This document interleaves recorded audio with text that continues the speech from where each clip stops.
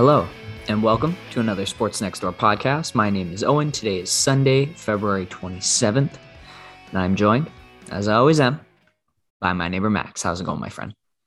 Pretty well in the midst of a very busy work week, which is a bit inopportune timing after a recent bout with COVID. But you take the money as you can get it, and you just take the rest day and try and heal everything up, body, mind, soul. So done a bit of everything today, some music, some video games, some groceries, and of course, some sports. How are you doing? I'm doing well, man. The best way to recover is to get back on your feet and rebuild the system after laying low for a couple of days. So that's good. I'm doing well. I am also in the midst of a busy work time. So just having this day off to sit on the couch. My therapeutic moment of the day was getting a haircut and then putting away some laundry, because laundry is almost like two separate chores of doing the laundry and then putting away the laundry. And I don't know if you'd call that like all one chore, but I kind of do it in two chunks. Yeah. Yeah. So I actually also put away laundry today that has been sitting clean on my floor for about 4 days. So I often break it into two separate days, which is really great to do when you have a studio apartment. Tons of space. It's got to take the small wins. We're being productive, right? Yeah, just do it as you can. And something I've found in the winter time without too busy a social life, most of the clothes I wear are either pajama shirts and work shirts, and that's about it. So, oh my gosh, I wear a pair of pants for a week. Yeah, because on Zoom, all you really need is change the shirt and you're good to go. Yeah, it's quite a world we live in. I think it's professional of you to even wear pants. I'm not right now. All right. On that note, we jump in to a podcast where not too much to talk about since Thursday, in at least our little niche of the sports world and what we really try and cover on a week-to-week basis. We've got some tennis talk, some basketball, and some hockey. So a little bit lighter, not a buffet of previous pods, but some stuff that we can really dig into and talk about. And I'm looking forward to it. And we will start, it looks like, in Dubai. So my friend Max, take me through the tennis talk for this week. Not a buffet, a Michelin star meal with plenty of dense, hearty content for y'all. Absolutely. Starting off in Dubai, we give our congratulations to Andre Rublev for winning the ATP 500 level event. The finals win comes over a player few could have named this time last week, Yuri Vasily. But after the week he had in Dubai, I think he'll stay in the front of a lot of people's memory for a while, taking out players such as Robert Bautista-Agut, who just won the Qatar 250 the other week. Another player a couple guys might have heard of named Novak Djokovic, definitely the biggest win of Yuri's career. And then taking out our Canadian Denis Shapovalov in the semifinals, who's having a rough run against Czech players named Yuri. That's his second loss to one in the month of February. I thought it was the same player for a sec, but it was Lehecki who took him out in Marseille. Either way, however well he was playing, it wasn't enough to take on Andre Rublev, who is coming fresh off a win in Marseille. Shapovalov lost in Rotterdam to the Czech player. Rublev reaching the quarters, I believe, in that event, before he went on to Marseille, beating Felix Auger-Aliassime in the finals, also winning the doubles at that event. All this to say he played a ton of tennis the week before and then came in not the most competitive of draws. Maybe definitely Mexico was a little more stacked this week, and he didn't have to play Novak, who was the top predator, but taking out Hurkacz, the Polish player, a couple others on the way. What's incredibly impressive is just the amount of tennis Andres had to play in the last 2 weeks, and playing against a guy who's rolling in top form against top players. I think he was probably an underdog in a lot of people's minds going into this, simply the way Yuri was playing as a seated killer and the amount of strain that was on Andre's body. So he gets to rest up now before we get into the two 1,000 events in March. This definitely puts him at the top of a lot of people's lists to play very well in those draws. So excited to see how that goes on for him. Do you have anything to add to this before we move on to Mexico? I don't know. I guess if I were him, I'd be thinking it's not too much tennis to play when you're in a zone like this. Yeah. When you're feeling it and when you're this hot, you just want to get out there and play every day because you're rolling. And now that he's won 2 tournaments in the span of three tournaments in the span of a couple of weeks. Yeah, it's really impressive. So if I'm him, like, the rest is nice, but let's just keep it rolling right now while the wins are coming and while things are hot. And another player who's on a great start to their season, who's really hot down in Mexico, is Rafa Nadal. That's where we go next. It's a fascinating thing. You mentioned when you're in that hot zone, how much tennis is too much tennis? Is there too much? I tend to think the hotter you are, the better you're going to play. But Rafa completely shattered that expectation or belief of mine back in January, where after 5 months off, he simply played at the highest level of tennis in the world at 35 nonetheless. He does it again, knowing exactly what his body needs. It seems he takes the couple of weeks off, but then comes to Mexico and just excels, taking out Daniel Medvedev in the semifinals. That puts him 2-0 over the player who's going to be number 1 seed in the world this time tomorrow. And then against Cam Norrie, player who was on a tear himself, an 8-win streak. Oh, I didn't get to tell you about all the 250 level events that happened at the end of last week. I just mentioned Rublev. I mentioned Robert Bautista Agut in very brief passing. Cam Norrie took out Riley Opelka, who was also on a ridiculous tear, though the serving wasn't quite as insane in Delray.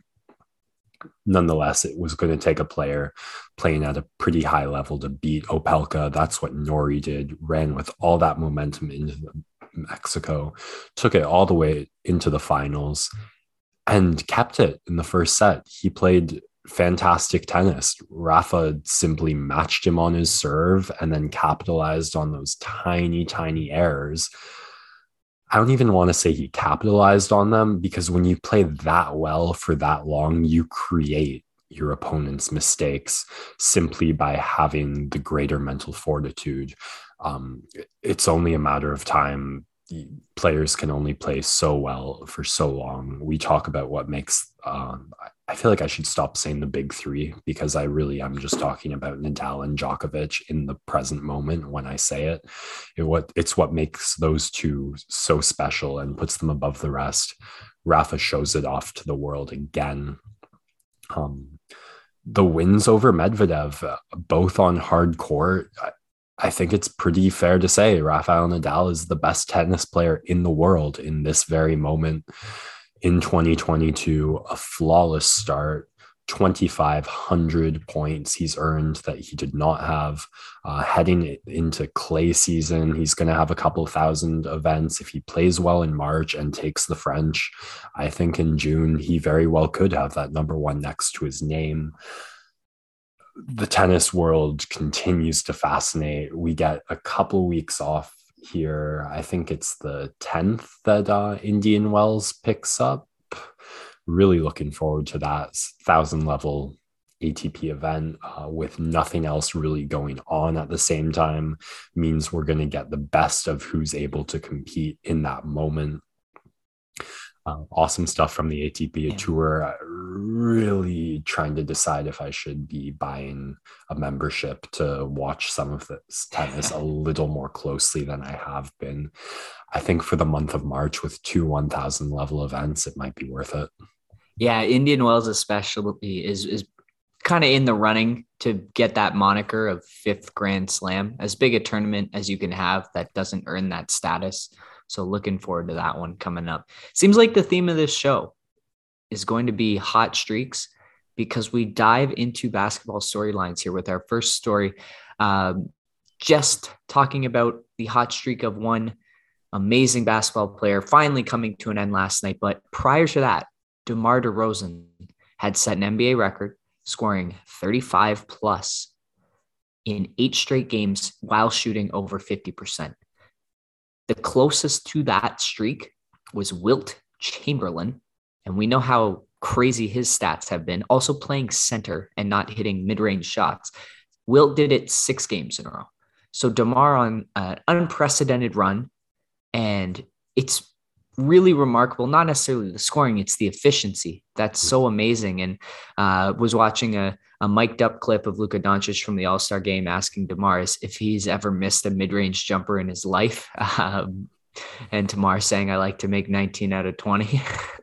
And yeah, he's done just that. It was incredible. Watched him on Friday night going against Atlanta. He gets the ball. They're down 1, and he's just going to get to a spot, spin away from Bogdanovic. He hits the elbow jumper plus a foul, and Chicago goes on to win that one. Last night, Kyle Anderson did it as good a job as you could do on DeMar, and it was tough for him to make those same clutch shots down the stretch. What's great about this Bulls team is that he has a guy like Zach LaVine or a spark plug like Kobe White or even Nikola Vucevic that they can use in different spots. Why they're right up there with Miami racing for that first seed. But the streak ends. Ja Morant putting on a clinic. I think he had 40 plus last night. 46, I think it was a career high. Yeah. Another guy who is unbelievable.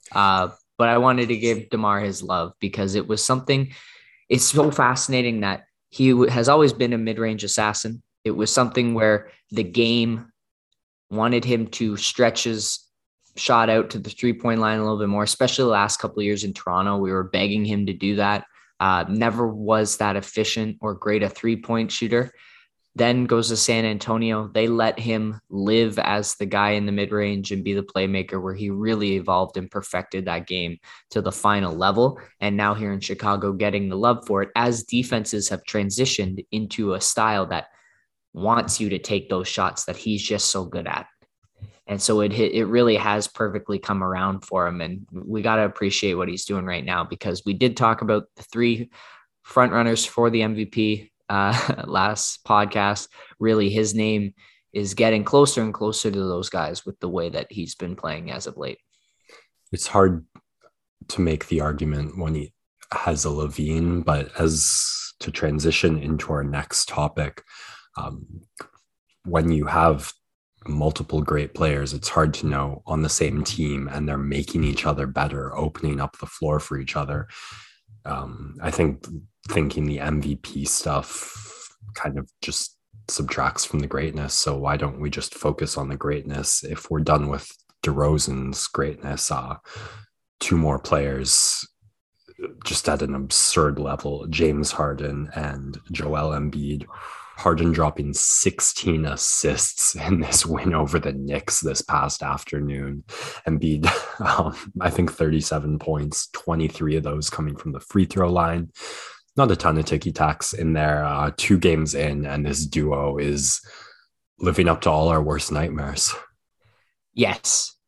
And the best way to watch this duo is in condensed game format, because the actual flow of these games, I think they shot over 30 free throws in the first half of both of their 2 games so far that Harden has been on this team.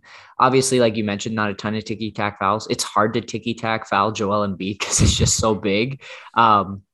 But truly, like, they're guys that create contact because of the way that they play, and it's going to lead to free throws, which is so invaluable for a team like Philadelphia that can set a half-court defense and will help them in the playoffs. We've seen a lot of great teams. The most notable one is either the 2006 Miami Heat or the 2000 to 2003 Los Angeles Lakers, where Kobe and Shaq they just got all the free throws that they could possibly desire. And so I don't want to make the comparison here, but you're not the first. It is a guard and a center that a big part of their game relies on drawing contact, drawing fouls, getting the free throw line, and they knock it down at a great clip. plus the fact that they're incredible with the ball in their hands.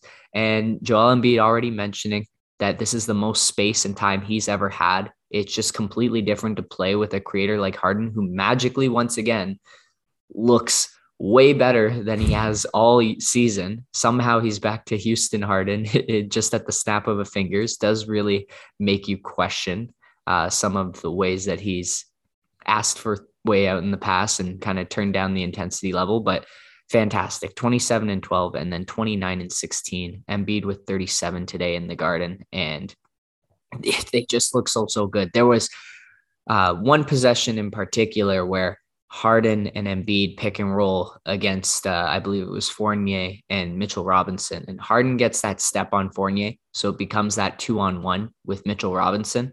And he does kind of this hesitation dribble. Robinson gets sucked in for a split second, and then it's that perfect pocket pass. Embiid gets the layup plus the foul. Like you feel terrible for Mitchell Robinson in that moment, because what can you do? It's either a floater or a foul on Harden, or he's dumping it off to a guy who's impossible to stop around the rim. And it just shows already the potential that these two have as a tandem. The other great thing that it's done. And Max, before I keep ranting about this, I'll let you jump in if you have anything more to add. I'm really excited to see what happens when we have a Holiday and a Giannis on guarding a Harden and Embiid, when we have a Jimmy Butler on Harden and a Bam Adebayo on Joel Embiid. Yep. So I don't want to get ahead of myself on the hype here. I do believe Harden has no control over how hard he plays, and he's just the type of guy who wears his emotions on his sleeves, which is to some teams' detriment and other teams' benefits.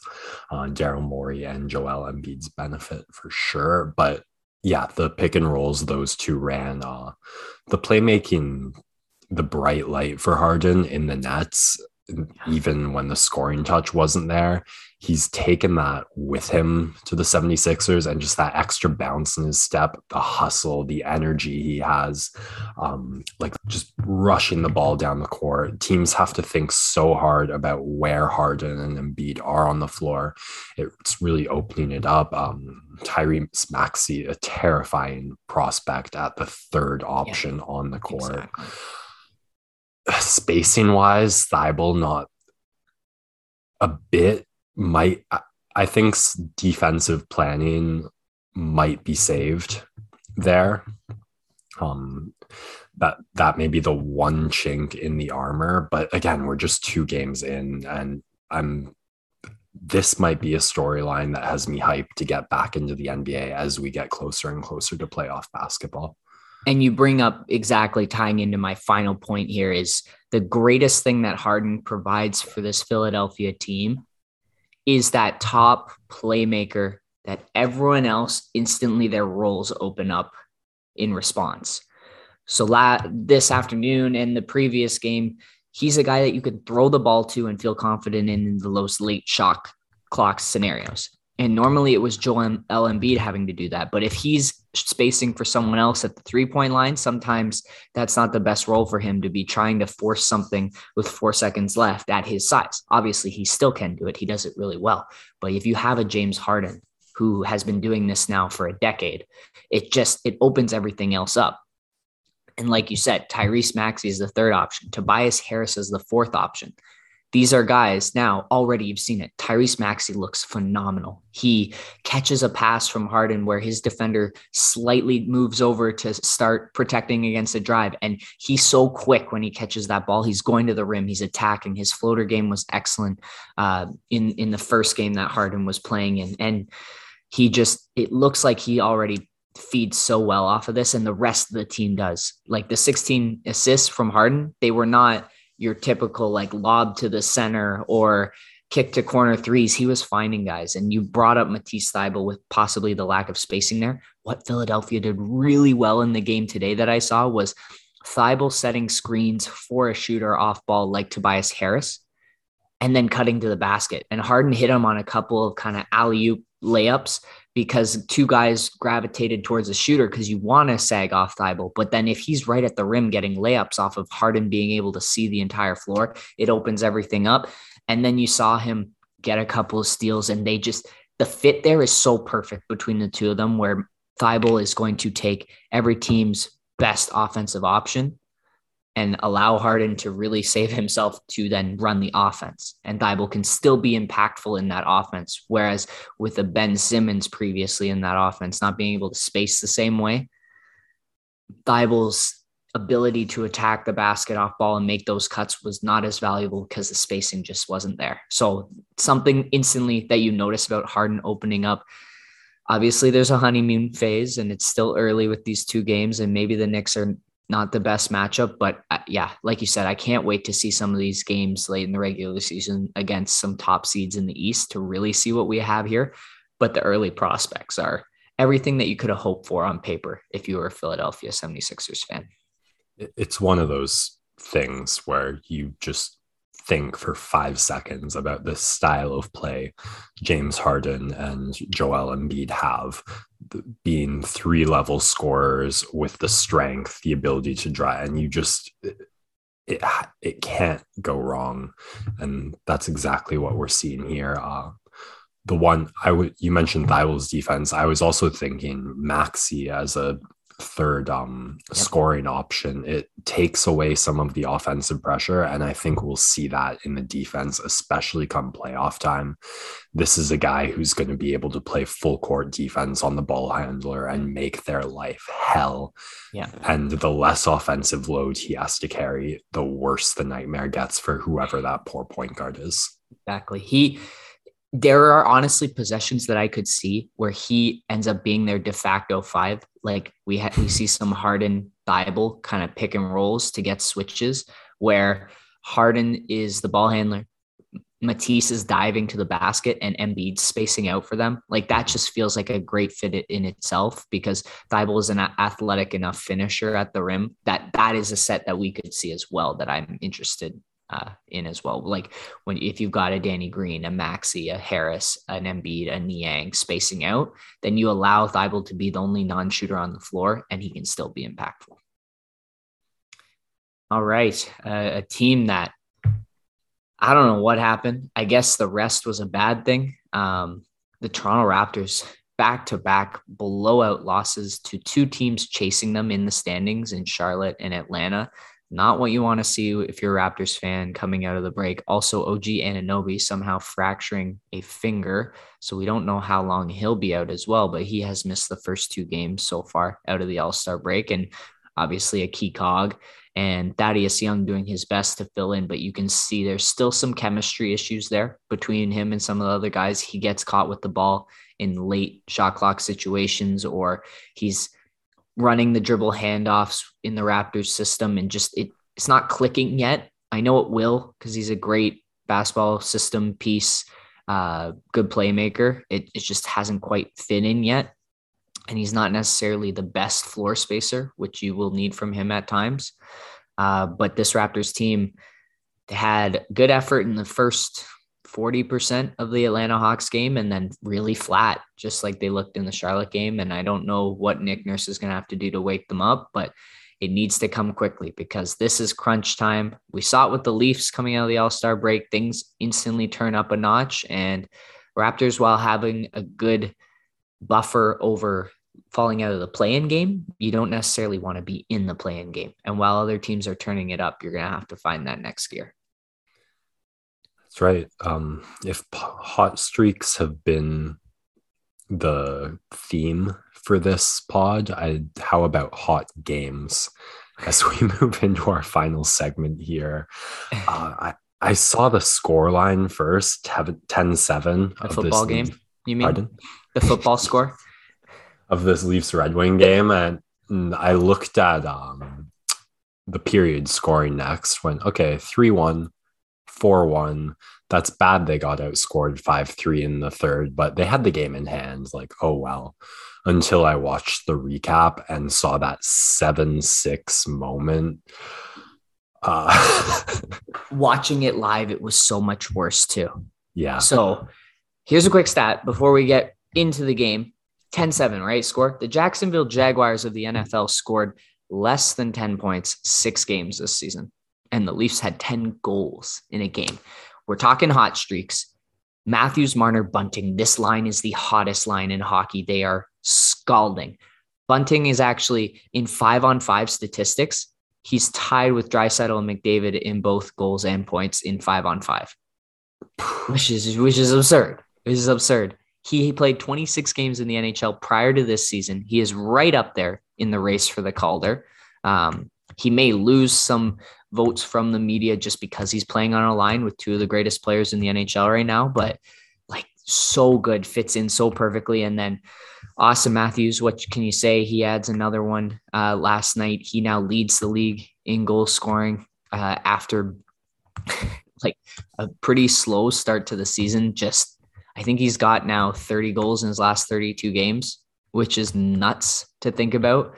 And then, of course, Mitchell Marner, who we know he's been hot since he came back from the injury and he started scoring more, but 4 goals last night does not hurt his points case.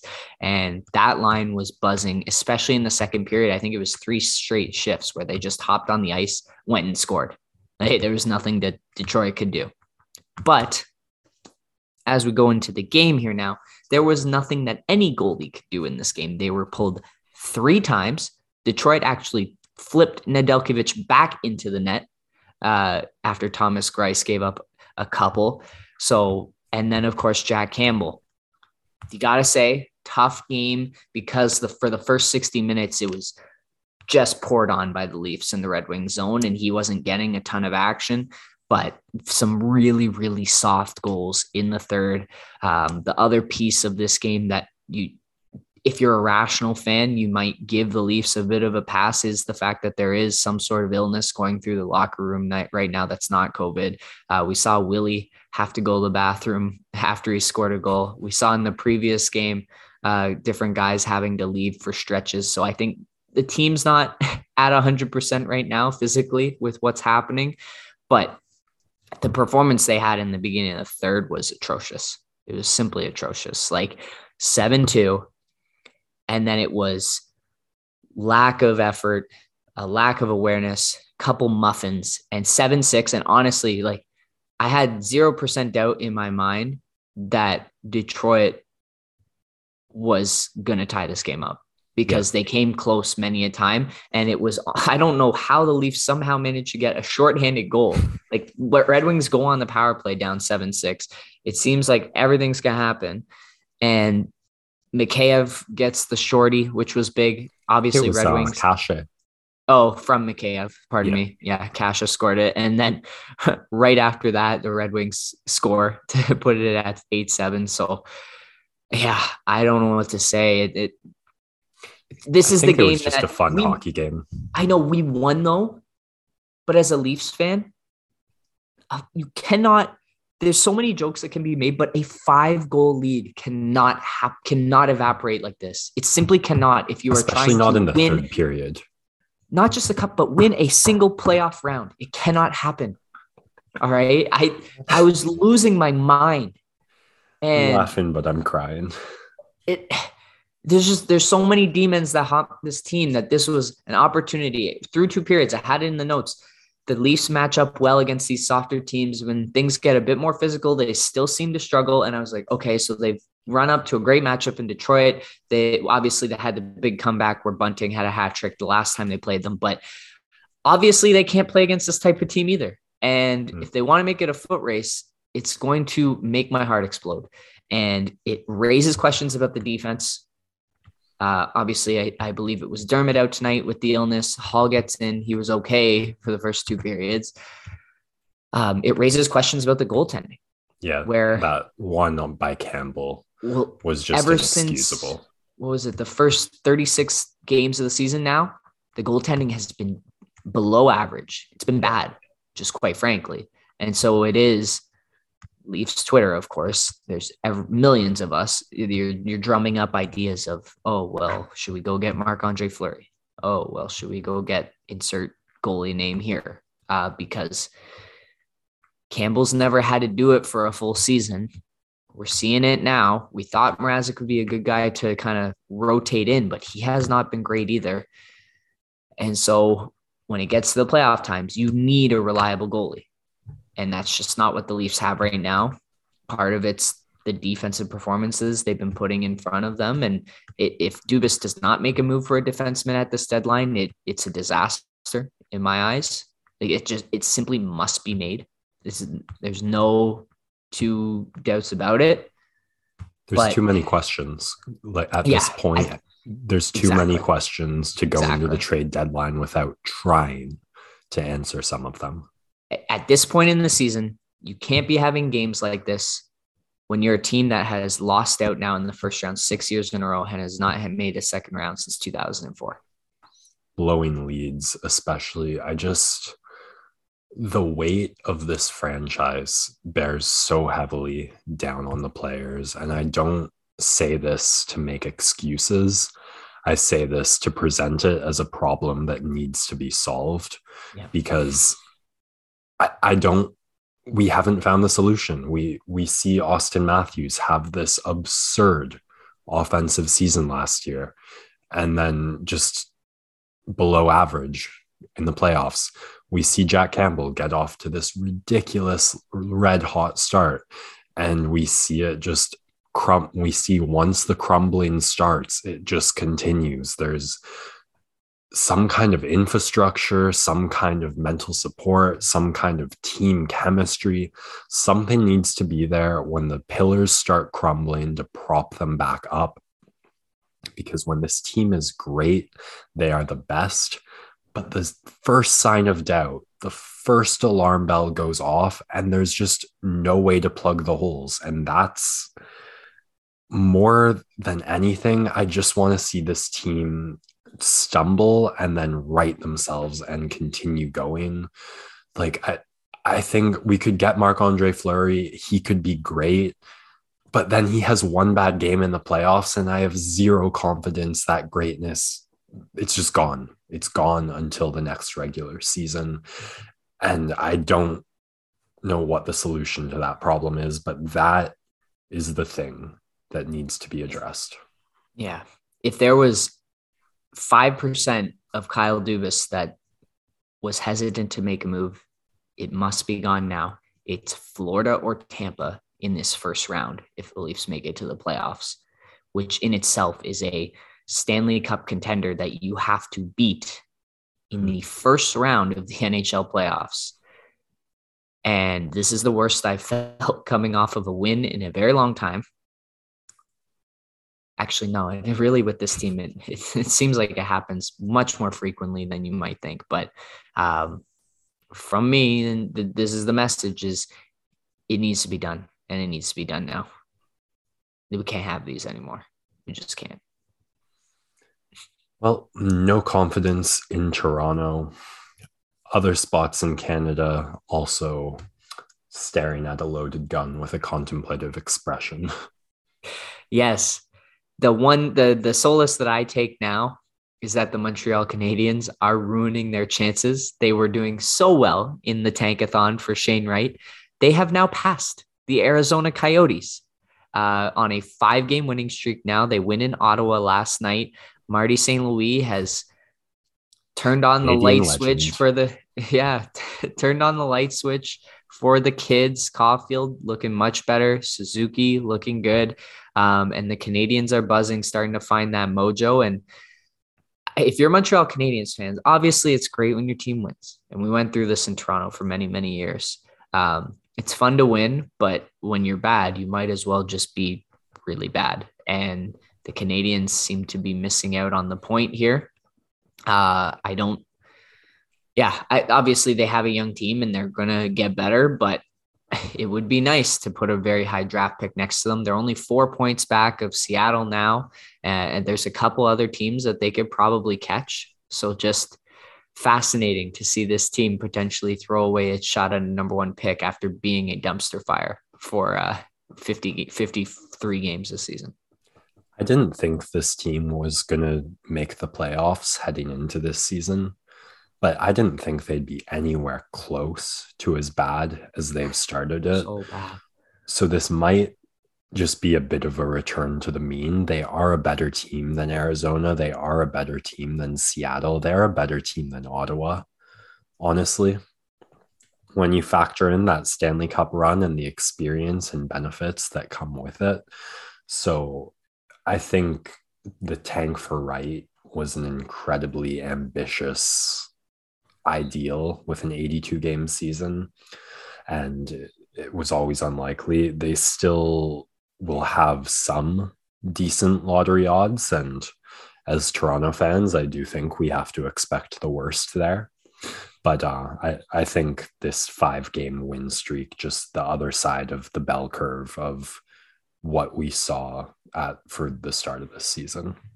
Yeah, there's some great players in this draft, in the top 10 of this draft. So if you're a Montreal fan, obviously you want Shane Wright, but probably it doesn't hurt too bad if you end up with a top 3 pick, and then you can go get Kotkaniemi and then lose him to an offer sheet. This is the stuff I need today. This is the stuff I need today. All right. That's going to do it. No one really wants to talk about baseball. Spring training should have started. We're probably going to have the season get delayed because negotiations are in a bad place, and the lockout is going to continue there. So the only real thing I could talk about there is the possibility of having another shortened season might be a good thing for the Blue Jays. They seem to be a team that does well with a little bit of variance, as we saw in 2020. But yeah, that's a good baseball bit. Being true to the name. That's what I love. Yeah, I'm going to plug it one last time. If you haven't heard our first and only podcast guest episode, it is up. It's been up for a week. It's only going to get more and more buried in the queue as our order is sorted chronologically. So go check it out if you haven't. Super proud of that one, even if there's not a ton of sports on it.